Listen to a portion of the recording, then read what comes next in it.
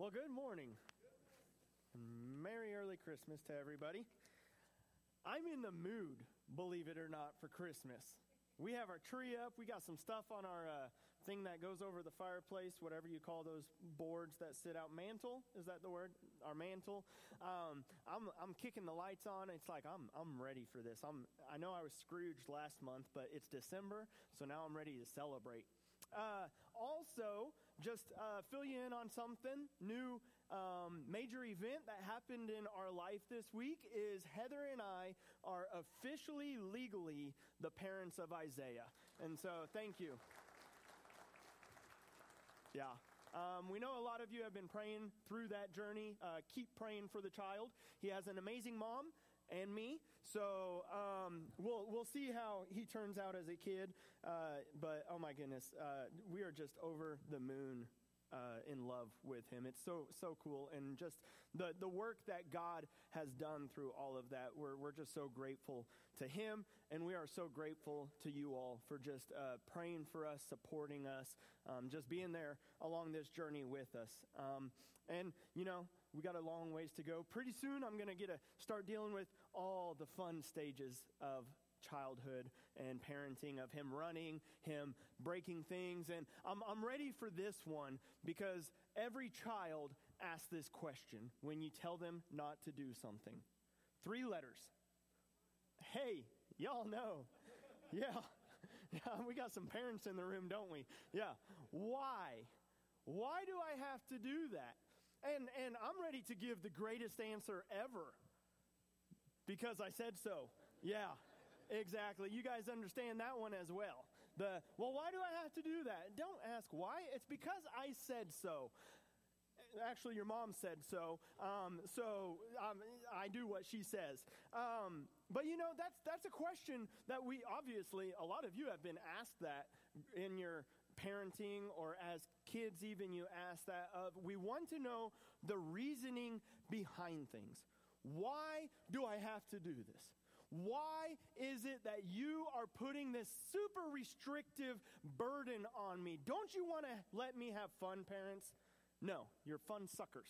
That's why you tell me that I can't do it. And when I ask why, you just say, because I said so. We like to know the reason behind things. And in today's topic, it kind of sometimes can feel like God is just telling us, don't, because I said so. And it can seem like God is telling us just because he wants to be that fun sucker in our life. That when we look at the way the world is living, you look at commercials, you look at advertisements, and it looks like the world is partying it up and having fun. And then God tells us, don't live like the world. Well, why not, God? It looks like they're having a pretty good time. They're laughing. They're out there partying, having fun, making memories. And I'm supposed to live holy? Why is it that God calls for us to live holy? And what does it mean to live holy? That's our topic for this morning. As we're wrapping up, we have this week and next week, this series on asking for a friend. And today's question is that, what does it mean to be holy? And beyond that, why is it that God calls for us to be holy when holiness has almost become this negative connotation because you hear terms like holier than thou or goody two-shoes or, I hope this isn't like super derogatory, prude. You're just a prude. You're somebody who just abides by the Bible, which is outdated, which is restrictive, which is just really trying to ruin the fun of everybody. Why is it that God expects for us to live like that? And it's found in 1 Peter. Our passage today is going to be found in 1 Peter chapter 1. We're going to cover 13 through verse 25, but really verse 16 is the emphasis that we're going to open up with. Where Peter tells us that we are to be holy just as God is holy. So right there, God is telling us, be holy. What is the standard for holiness? God's holiness. So what does that look like, though? What does that mean? And why is it that God calls us to live like that? So those are the questions that we're going to answer this morning. We're going to open up in a word of prayer, and then we'll dive into this a little bit more. So Father God, just thank you again that we can gather together, and God, we can worship you. And we can just see you for who you are and remind one another through songs, through encouragements, through remembrance, the God that you are. And so, God, I pray now that as we just dive into your word, a word that you have to speak to us today, that is so true today, just as it was when Peter originally penned these words. May it speak to us. And God, may it penetrate deep into our hearts so that we are just encouraged and motivated to live for you in everything that we do. And it's in the name of Jesus that we pray this. Amen. So it was earlier this year, we went through 1 Peter. And really the overarching theme of 1 Peter is telling us and reminding us, you're not a citizen of this world. Your citizenship does not lie in the United States of America, but instead that you have been called to an eternal kingdom, to a heavenly kingdom, and you have a citizenship that cannot be taken away. Peter tells us this in 1 Peter chapter 1, his very first words after his introduction in verse 3. He says, "Blessed be the God and Father of our Lord Jesus Christ. According to his great mercy, he has caused us to be born again." So when we are born again, we are born into this new kingdom, to a living hope through the resurrection of Jesus Christ from the dead. To what? To an inheritance that is imperishable, undefiled, and unfading. And it's not one here on this earth. It is kept in heaven for you. So Peter is writing to remind us, he's writing to people who, because of their faith, have been kicked out. They've been exiled. He opens up and says, to the exiles. Because we do not live, we live on this earth, but we are citizens of an eternal kingdom. And so he's saying, remember that. Because you are now to conduct your lives based on that truth. You don't live as the world lives. You live as an eternal citizen of the heavens lives. And he goes on to transition in verse 13 by saying, because you are an eternal kingdom citizen. He says then, 2, prepare your minds for actions and be sober-minded. Set your hope fully on the grace that will be brought to you at the revelation of Jesus Christ. As obedient children, do not be conformed to the passions of your former ignorance, but as he who called you is holy, you also are to be holy in all your conduct. Since it is written, you shall be holy, for I am holy. And if you call on him as Father who judges impartially according to each one's deeds, conduct yourselves with fear throughout the time of your exile. And so Peter, he's reminding us, you are eternal kingdom citizens, so therefore live your lives as eternal kingdom citizens. What does that look like? And so he says, in all your conduct, you are to be holy. That word holy, it comes from the Greek word hagios, and it means pure. It means sacred. A lot of people today say it means to be set apart. So when you look at the way the world is living, as a believer, as a child of God, as an eternal kingdom citizen, your life looks different. It looks pure. It looks sacred. It looks set apart. Because remember, Paul has told us in 2 Corinthians chapter 5, verse 20. He has told us we are ambassadors for Jesus. What is an ambassador? An ambassador is somebody who resides in a different country, but they represent their home country. And so we have, in America, we have ambassadors from really so many countries around the world. We have ambassadors from China, Ghana, almost said Africa, that's a continent. Countries within Africa. There are a lot of of ambassadors here. And so what they are doing is they are representatives on behalf of their home country. They live in America. They represent their home country. We are ambassadors for Christ. We live in America. We live on planet Earth, but we represent the eternal kingdom that we truly belong to. And so Paul is telling us that you are ambassadors, and Peter is saying, as ambassadors, you live set apart. You do not conduct yourselves the way that the world here lives. As ambassadors from other countries, they don't come here and like, well, you know what? We're going to pick up the customs of America. We're going to fit in and become like Americans. We are still going to live as our fellow countrymen. As ambassadors for the eternal kingdom, we live as citizens of that kingdom in the country that we reside in.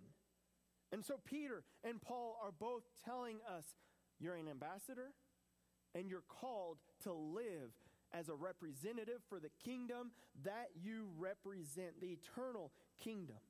And so Peter, he goes on to tell us, he says this in verse 14, as obedient children, do not conform to the passions of your flesh, of your former ignorance. So how is it that we represent our eternal kingdom?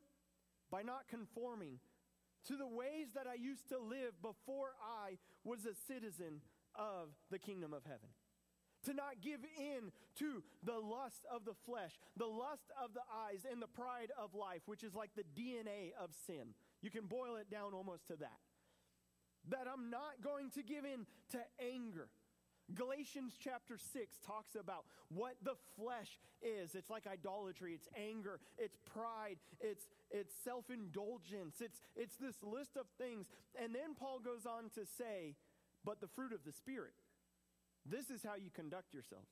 By being filled with the Spirit, and the fruit of the Spirit is love, joy, peace, patience, kindness, goodness, gentleness, faithfulness, and self-control.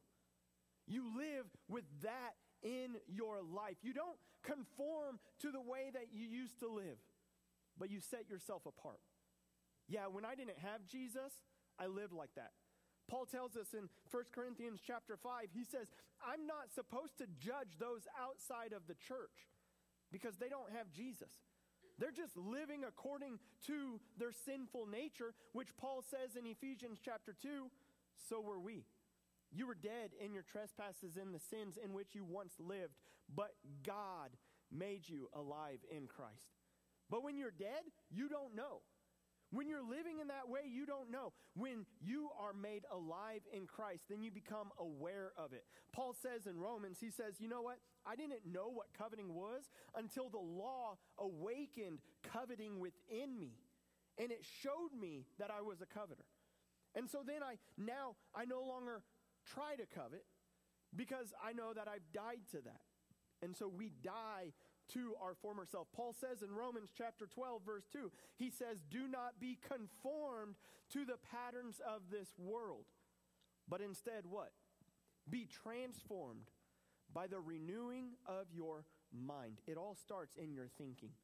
You surrender your thoughts over to Christ. Paul says in 2 Corinthians chapter 10, verse 5, we take captive every thought to the obedience of Christ. So first off, we wrap our mind around God and His way, and we say, you know what, I'm not going to live like I used to live before. I'm going to set myself apart, and I'm going to live for God. And it's going to look different. I'm just going to say this. If you were to take somebody who doesn't have Jesus and line them up next to you, and you couldn't tell a difference between your lives, that might be a little scary. You're not probably living very holy. Now, I'm not trying to cast condemnation on you or anything, but God tells us we are to live set apart. And there are bad people who do good things, but we are called in all our conduct to live holy lives.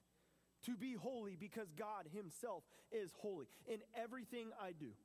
The book of Leviticus, really riveting read.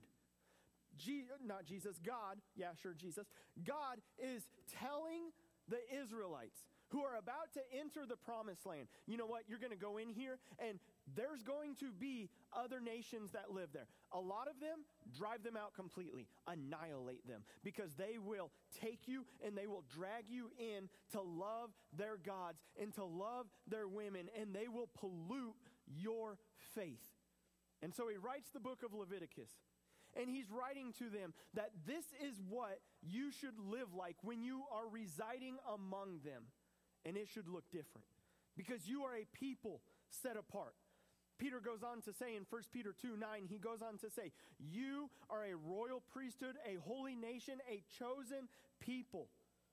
You are God's chosen people, and as such, you live differently. And so in Leviticus chapter 11, verse 44, or verse 45, God says, I am the Lord who brought you out of the land of Egypt to be your God. Remember, I brought you out. Therefore, be holy, for I am holy. And so God is saying that you live a holy life. And then in chapter 26, he goes on to say that if you obey my commandments, then it will go well for you. That if you live according to this law that I'm giving you, if you observe my statutes and obey my commandments, I will bring rain in the seasons. You will eat the till of your land. You will drive out inhabitants, and I will guide you. I will be your God. I will dwell among you if you set yourselves apart. God is calling us as his people to live separate and apart from the world. We are in the world, but we are not of the world. So we live separate. In everything we do, 1 Corinthians chapter 10, verse 31, Paul says, therefore, whether you eat or drink or whatever you do, you're doing it all for the glory of God. That's how I visualize holiness. All right, what I'm doing right now, I'm setting it apart for you, God. I'm letting you guide me. So the words that come out of my mouth are going to be glorifying to you. So therefore, I'm going to try not to be a part of crude joking. And I'm going to try not to let profanity come out of my mouth. And I'm going to try and let everything out of my lips be glorifying to you. When I'm out in the world and I see the world behaving one way and everybody is laughing, and it's like, you know what? I could take part in that, but instead I'm going to set myself apart. And I'm not going to try and cast judgment on them all and necessarily make them feel bad, but I want them to see I'm a believer in God and I live my life different. I set myself apart. You know what? I love sports. I love watching sports of all kinds, but a lot of times I don't root for the best team unless it's the Texas Longhorns, in which I do. But what I'm looking for is those guys who, when somebody else is down on the ground, even if it's the opponent, they don't step over them, they step to them to help them up. That sets somebody apart. That they don't let profanity flow out of their mouths, but instead they respect their opponents. They respect their teammates. That's setting themselves apart. We, as believers, I don't even know if they're believers when they do that. Usually, I feel like I can tell. But as Christians, we should be set apart in all areas of our lives. Every single area. But here's the thing. It's not just your actions. God wants your heart to be set apart. He wants it to be from within. He shows us this in the Sermon on the Mount because everybody wants to make it about actions. Jesus, I haven't slept with anybody that's not my wife, so therefore I'm holy. And Jesus is like, actually, if you look at a woman with lust in your heart, you're guilty of adultery. And it's like, oh man. And he wants your heart. He wants it to start within because Jesus says, from the overflow of your heart, your mouth speaks. And so what's inside, that's what God wants. And so being holy means to set ourselves apart, to live for God in everything we do. But we still have that question. Why? Okay, I get that God has given me a lot of commands, and I've read Leviticus, and it's not fun, and it seems pretty overbearing. Why should I do all of that stuff? Why should I live for God right now as holy? I'm saved, so why should I give everything else to him? Peter goes on to explain this to us in verse 18. Because remember, he just said that we are to be holy as God is holy. And then he says, knowing that you were ransomed from the futile ways inherited from your forefathers, not with perishable things such as silver or gold, but with the precious blood of Christ, like that of a lamb without blemish or spot. He was foreknown before the foundation of the world, but was made manifest in the last times for the sake of you, who through him are believers in God, who raised him from the dead and gave him glory, so that your faith and your hope are in God. The reason that you live a holy life is because you were bought back with the precious blood of Jesus. You see, it says not with perishable things such as silver or gold, where you can be like, hey, Jesus, you know what? I gave an extra 20% this week. Does that mean I earned my salvation? No. It's not with perishable things. It's not with your actions. It's with your faith through the blood of Jesus, which we just remembered, which Dale led us in. That we remember it is through Christ alone and nothing else. 1 Corinthians 6:19 and 20 tells us that we are to honor God in our body because we are not our own. He says, do you not know that your body is a temple of the Holy Spirit within you, whom you have from God? So it's like, okay, why should I live a pure sexual life? Why should I do that? The world is saying, try before you buy. I'm thinking that sounds like a pretty good deal. Why should I stay pure until marriage? Because you are not your own. Your body is a temple of the Holy Spirit with whom you have from God. You are not your own. You were bought with a price. The blood of Jesus. Colossians chapter 1 verse 21 says, You were once alienated and hostile in mind. You did evil deeds, but now God has reconciled in his body of flesh by his death in order to present you holy and blameless and above reproach before him. Colossians 2:13, he reminds us, you were dead. You were living the way of the world in your trespasses and the uncircumcision of your flesh. But God made alive together with Jesus, having forgiven us all, every single trespass, having forgiven us all our trespasses by canceling the record of debt that stood against us with its legal demands. This he set aside. He nailed it to the cross.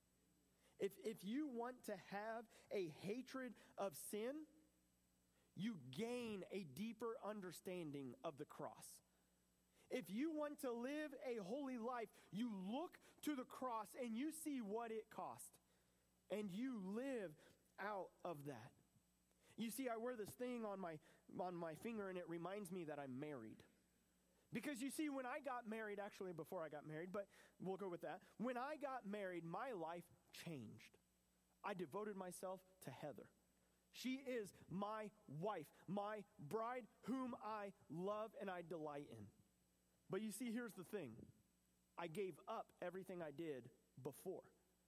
I am not a married man living like a bachelor. That would be bad. I'm not out there like, hey, I wonder what exes I can hook up with again. I wonder who I can go and hang out with, what side conversations I can have. Because that is terrible. You see, the thing is, we do that with God all the time.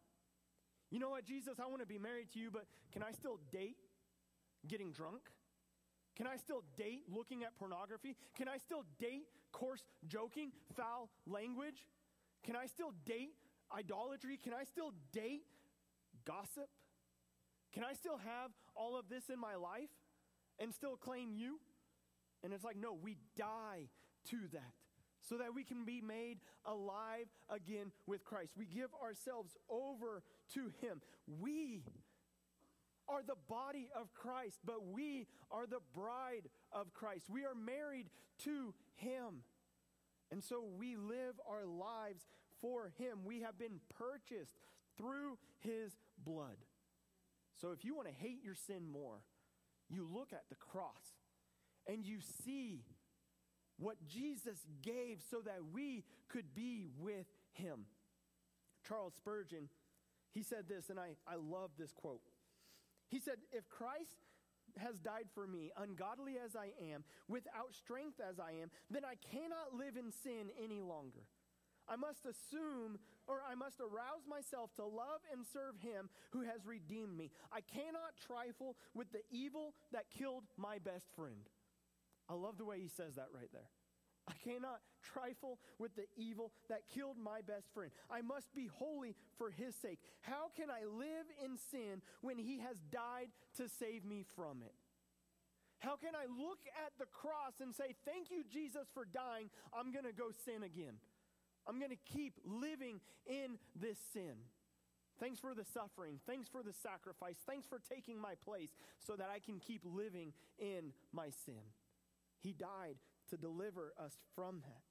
And so therefore, when we look at the cross and we understand the cross, we live to glorify him because of what he did for us. And so, we might be looking at this and we might see like, yes, we're called to live a holy life. And I see why I should live a holy life. But here's the problem. I'm not. And I can't.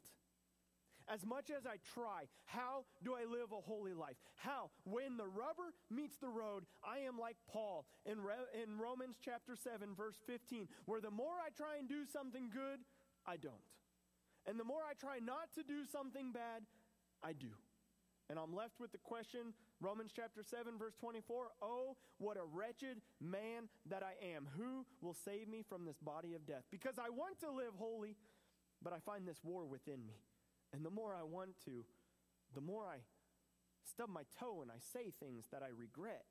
And I walk around with guilt because my mind just went there. And the more I try, the harder it becomes. So how do I live a holy life? 1 Peter, verse 22. Peter says, having purified your souls by your obedience to the truth, for a sincere brotherly love, love one another earnestly from a pure heart, since you have been born again, not of perishable seed, but of imperishable, through the living and abiding word of God. For all flesh is like grass, and all its glory like the flower of grass. The grass withers and the flower falls, but the word of the Lord remains forever. And this word is the good news that was preached to you. You want to know how to live a holy life? Take the word of God and apply it to your life. And read it. And don't just read your verse of the day, but actually read it. A verse of the day is good. It's like waking up and taking a breath mint. It gives you something. But if all you do is eat that breath mint through the rest of the day, you're not getting the sustenance that you need. Because Jesus tells us, man does not live by bread alone, but by every word that comes out of the mouth of God. And so that is what we desire. So we take God's word and we see God's word as Peter said to Jesus, Lord, to whom shall we go? You have the words of eternal life. And so God, I need your word. More than I need my next meal, I need to know what your word says. So I'm going to be in it. I'm going to meditate on it. I'm going to dwell on it. I'm going to apply it to my life. The psalmist, he tells us that in Psalm 119. He says, how can a young man keep his way pure? By guarding it according to your word. With my whole heart I seek you. Let me not wander from your commandments. I have stored up your word in my heart that I might not sin against you.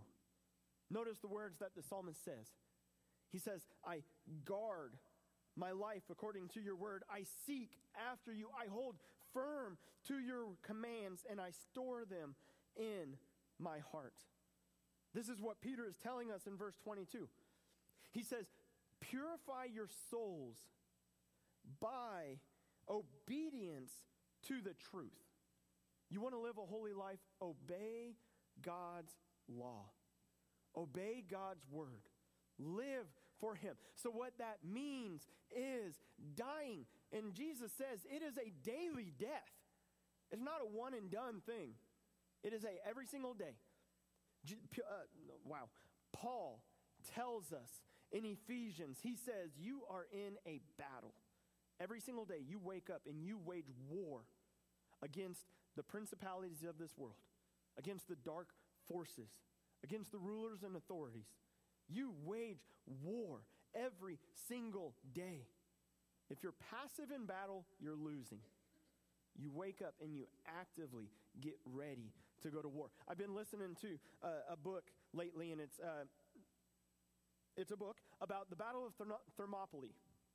And if you don't know that battle, oh my goodness, one of my favorite battles ever. It is the 300 Spartans who take on 2 million Persians. And they lost, but not without taking out a ton of Persians and killing the spirit of the Persians. But I'm not even to the battle yet. Right now, all they're talking about is the mentality of the Spartan warriors who train themselves daily for war. That is how we are called to be as believers. Every single day, training myself, taking up the shield of faith, putting on the sword of the Spirit, which is God's word, and getting ready to go to war. You see, we were created to live for God. That's our purpose. That's why we are made. And if you want to know the purpose of something, you find out why it was created, and then you read the user's manual to find out how to use it. God has given us a user's manual, and that is downplaying what the Bible is, but it gives us how to live our lives, how to be married, how to deal with coworkers, how to handle anger, how to be a representative in a dark world, how to find hope in darkness. It tells us how to control our speech. It says our tongue is like a fire, no man can contain it. But we take captive every thought. And we give our heart over to God, because from the overflow of the heart, the mouth speaks. You see, Jesus in his high priestly prayer, he's praying, please sanctify us in truth. And then he goes on to say, this is what the truth is. God's word is truth. He prays for his disciples. He prays for us. And he prays not that we be removed from the world in John 17, verse 15, but instead he prays, preserve them. He says, I do not ask that you take them out of the world, but that you keep them from the evil one. Jesus then prays that we be sanctified in the truth. That word sanctified is hagiazo, which, remember, hagios is holy. Hagiazo, sanctified, means to be made holy. Jesus is saying, God, sanctify your people. How do we get made holy? By the word of God, by holding on to it. Man does not live by bread alone, but by every word that comes out of the mouth of God, by holding on to that so closely and living for him. But we've got one more question that I want to tackle real quick, because as I was going through this, all right, Peter's telling me, be holy as God is holy. That's a pretty high standard. I have failed it time and time and time again. There's not enough time to tell you all the ways that I have failed, and how, honestly, if you looked to me or you talked to me or asked me, I would say, I am not holy. What a wretched man that I am. Who will save me from this body of death? God wants me to be pure, but on a daily basis, I'm impure. So the question I'm left with is, what if I'm too far gone? What if I've already messed up? What if you were to find the skeletons in my closet that I pray to God nobody ever finds out? And then it'd be like, he's a phony. He's not pure. He's not holy. We strive for holiness. But the thing is, we are not made holy by anything we do. So we strive to live holy lives. But the thing is, before Jesus, we will never be any holier than we ever were, which is unholy. But also after Jesus, we will never be more holy based on our efforts. I'm going to read you, it's kind of a lengthy excerpt, but it's from Chronicles of Narnia, Voyage of the Dawn Treader. So they're on this boat. There's this spoiled little brat named Eustace, and he finds treasure. And he puts this little cuff on his arm, and it turns him into a dragon. And so now he's just this dragon, and he doesn't like being a dragon. And so he tries to stop being a dragon, but there's no hope for him. And so then we talked about this last week. There's this lion named Aslan, representative of God. And Eustace comes back, and now suddenly he's not a dragon, and so he gives this recount of what happened. He says, the lion, Aslan, told me that I must undress before I can go into the pool. Mind you, I don't know if he said any words out loud or not. I was just going to say that I couldn't undress because I hadn't any clothes on, when suddenly I thought that dragons are snaky sort of things, and snakes can cast off their skins. Oh, of course, thought I. That's what the lion means. So I started scratching myself, and my scales began coming off all over the place. And then I scratched a little deeper, and instead of just scales coming off here and there, my whole skin started peeling off beautifully, like it does after an illness, or as if I was a banana. In a minute or two, I just stepped out of it. I could see it lying beside me, looking rather nasty. It was a most lovely feeling. So I started to go down into the well for my bath. But just as I was going to put my feet into the water, I looked down and saw that they were all hard and rough and wrinkled and scaly, just as they had been before. Oh, that's right, said I. It only means I had another smaller suit on underneath the first one, and I'll have to get out of it too. So I scratched and tore again, and this underskin peeled off beautifully, and outstepped and left it lying beside the other one, and went down to the well for my bath. Well, exactly the same thing happened again. And I thought to myself, oh dear, however many skins have I got to take off? For I was longing to bathe my leg. So I scratched away from the third time and got off a third skin, just as like the two others, and stepped out of it. But as soon as I looked, I myself in the water, I knew I had been no good. Can you relate with him? Where it's like, man, the harder I try and get out of this, I cannot do it. So then the lion said, but I don't know if it spoke, you will have to let me undress you. I was afraid of his claws, I can tell you, but I was pretty nearly desperate now. So I just lay flat down on my back to let him do it. The very first tear he made was so deep that I thought it had gone right into my heart. And when he began pulling the skin off, it hurt worse than anything I've ever felt. The only thing that made me able to bear it was just the pleasure of feeling stuff peel off. You know, if you've ever picked the scab of a sore place, it hurts like Billy O, but it's such fun to see it coming away. I know exactly what you mean, said his cousin. Well, he peeled the beastly stuff right off, just as I thought I'd done it myself the other 3 times, only they hadn't hurt, and there it was lying on the grass, only ever so much thicker and darker and more knobbly looking than the others had been. And there was I, as smooth and as soft as a peeled switch, and smaller than I had been. Then he caught hold of me, didn't like that much, for I was ever tender underneath, now that I'd no skin, and threw me into the water. It smarted like anything, but only for a moment.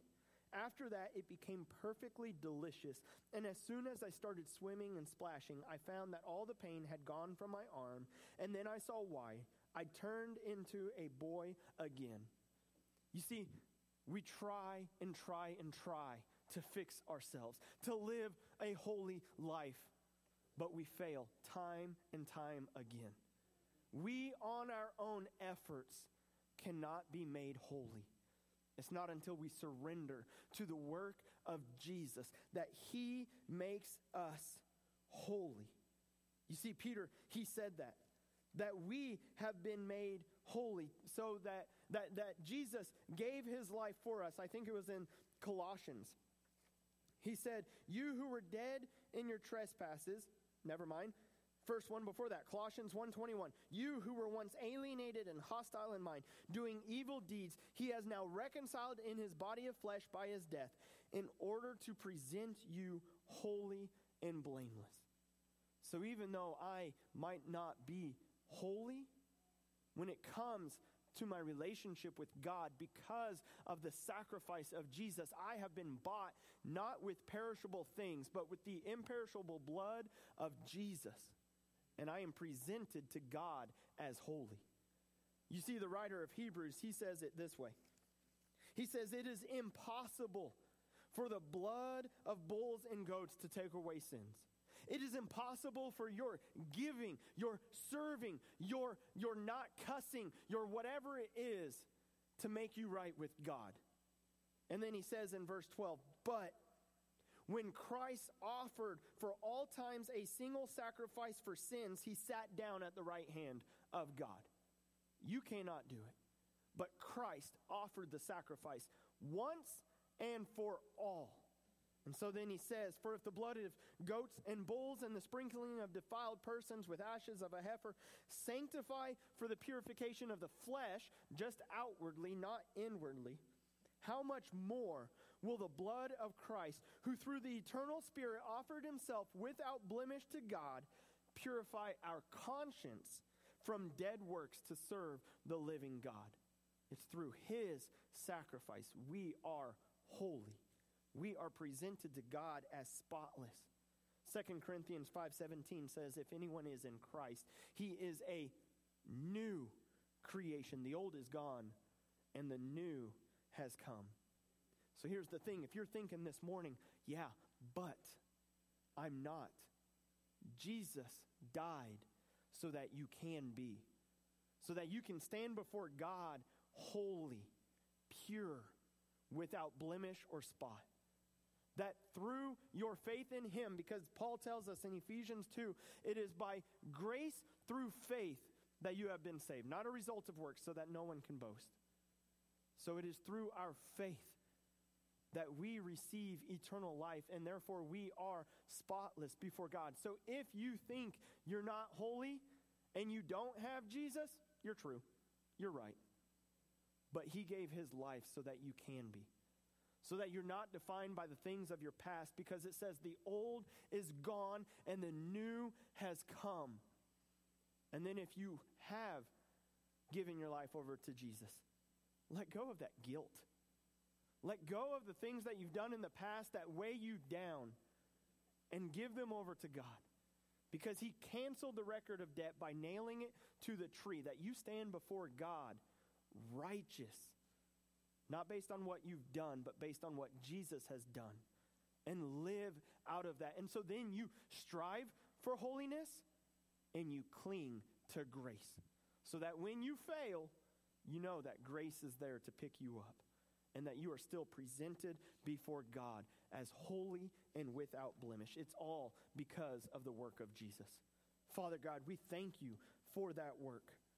God, thank you for sending Jesus. And Jesus, thank you for giving your life for us.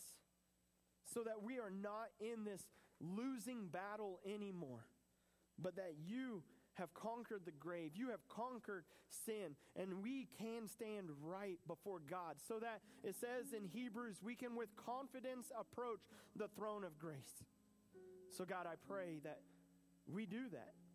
That as we sing this song, God, may our heart just come before you. And regardless if we are not saved or we are saved, may we surrender our lives over to you.